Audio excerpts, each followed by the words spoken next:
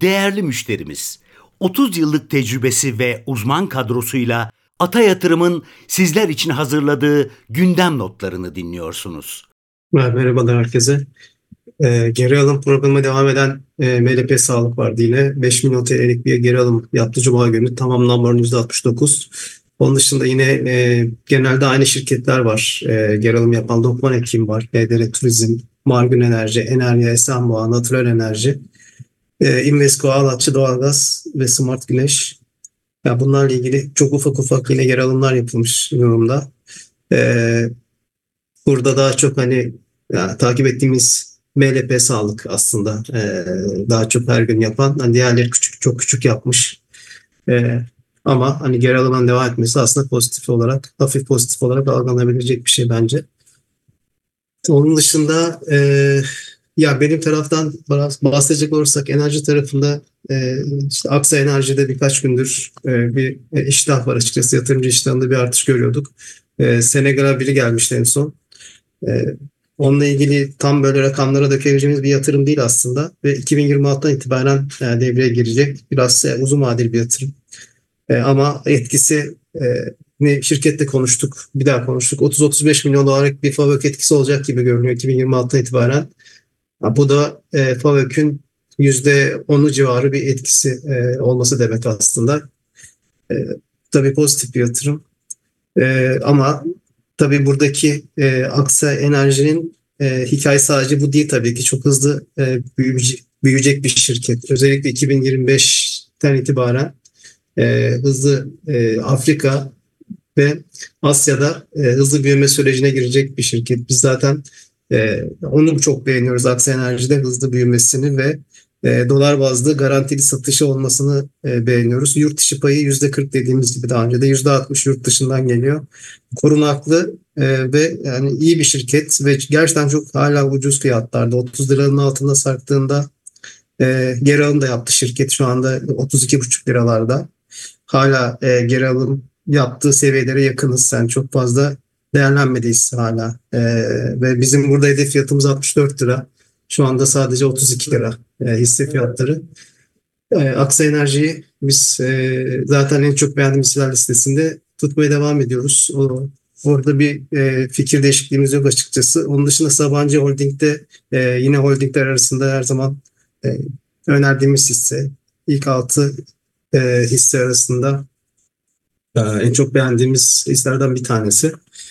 O tarafta da enerji üretimin halka arzı ile ilgili Cuma günü yine şirket biraz bilgi verdi enerji üretimle ilgili şirketin yöneticileri ve dediler ki çok iyi gidiyor enerji üretim. Bu tarafta büyümeyi sürdüreceğiz.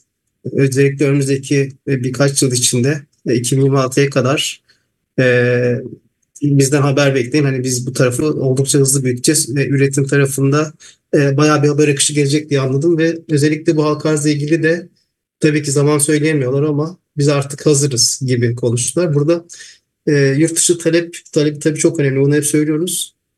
Orayı hala test ediyoruz dediler, yurt dışı tarafını. Çünkü tabii ki büyük bir halka arz olacağı için yurt dışı tarafı önemli olacak. Oranın işte talep çok önemli, yani yurt dışı talebi ve bunu toplantılarla hala test ettiklerini söylediler. Yani benim kişisel algılamam sanki yabancı yatırımcının biraz daha artmasını bekliyorlar gibi geldi açıkçası. O da tahminime göre seçimden sonra hızlanacak gibi görünüyor o taraftaki talepte. O yüzden de belki 2024 içinde olacaksa sanki yani Mart'tan sonra gibi belki düşünülür diye düşünüyorum. O zamanki talebe de bakmak lazım tabii. Biz ama onun haricinde, yani enerji üretimin halka arzı haricinde de zaten beğeniyoruz Sabancı. Çünkü yani faaliyetleri iyi gidiyor, ucuz kaldı.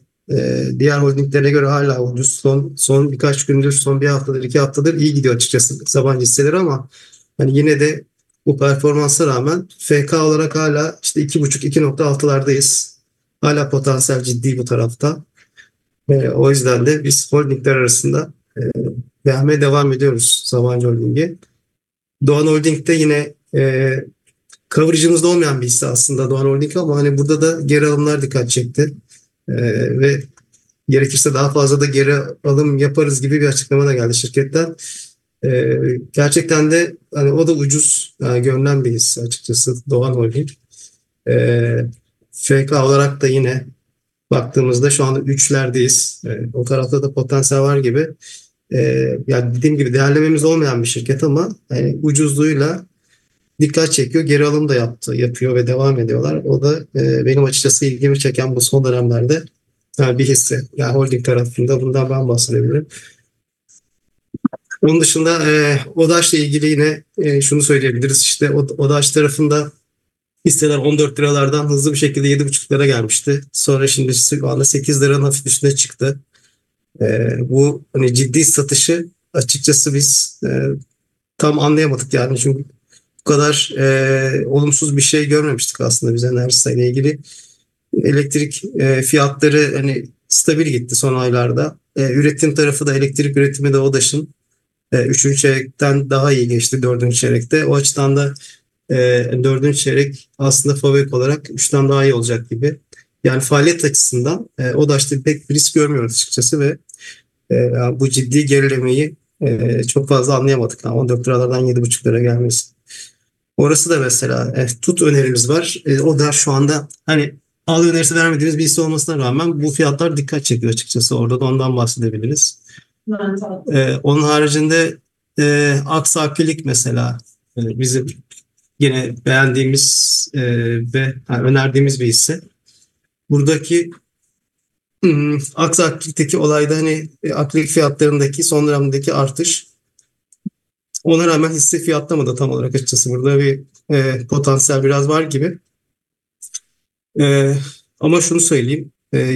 Yani akrilik fiyatlarında bir artış görüyoruz. Ama bu artış çok hızlı olmadı. Yavaş yavaş bir artış görüyoruz ama e, yani şirketin karlılığını bir anda hani 2'ye 3'e katacak tabii ki bir artış değil. Hafif hafif artış görüyoruz ve tahminimize göre 4. çeyrek karlılık 3'ten daha iyi olacak gibi. Yine birinci çeyrekte de yani bu senenin birinci çeyreğinde de geçen senenin 4. çeyreğinden hafif yani hafif hafif her çeyrek bir fabrik artışı aksi hareketi göreceğiz gibi görünüyor. Dolar TL'deki risk bu düşüş olursa eğer dolar TL tarafında veya sabit kalırsa bence aksakliğin en büyük yani şeyi olabilir. Çünkü satışlar dolar bazda. O açıdan hani güçlü dolar açıkçası aksakliğin işine yarıyor. Onu söyleyebiliriz. Yani o tarafta bir risk olabilir ama beklentimiz bizim zaten hani sene sonunda 40 lira olacağı için dolar TL. Orada da hani pek bizim tahminlerimize göre çok ciddi bir risk yok. Yani 2024 sonuçta aksaklık için 2023'ten kesinlikle daha iyi olacak gibi. Dolar bazında da TL bazında da iki tarafta da daha iyi olacak. Buradaki toparlanma hızı çok hızlı olmadığı için biz hani bunu en beğendiğimiz hisseler listesine koymamıştık. İlk 12 listeye almadık. Hala izlemedeyiz ama 90 liralar da gerçekten ucuz görünüyor aksaklık için. Yani biraz daha orta vadeli yatırımcılar için, orta uzun vadeli yatırımcılar için oldukça aksaklıkta iyi seviyelerde şu anda. Kısa vadede dediğim gibi e, yani toparlanma yavaş olduğu için fiyatlarda çok emin olamadık. Ama orta uzun vadeli biraz sabırlı yatırımcılar için de aksaklık çok bence iyi yerlerde. Onu söyleyebilirim. Aygaz'la ilgili de birkaç şey söylemek isterim açıkçası. Aygaz'da geride kalmış son dönemde bir hisse. Orada 3. çeyrekte çok iyi bir fabrik görmüştük. Onun da nedeni stok karıydı büyük oranda. Yani %50'si zaten fabrikin stok karından gelmişti. Şimdi 4. çeyrekte yine biraz stok karı var. Ama tabii 3. çeyrek kadar değil. O yüzden de çeyreksel bazda biraz daha belki düşük bir fabrik görsek de yine de 4. çeyrek için iyi bir fabrik göreceğiz. Aygaz'da öyle görünüyor. Talep tarafı da yani satış tarafı da iyiydi. E, Ve LPG marjları da iyi gitti 4. çeyrekte. O açıdan da iyi bir 4. çeyrek karı Aygaz'da göreceğiz gibi. Endeksin oldukça gerisinde kaldı son dönemde.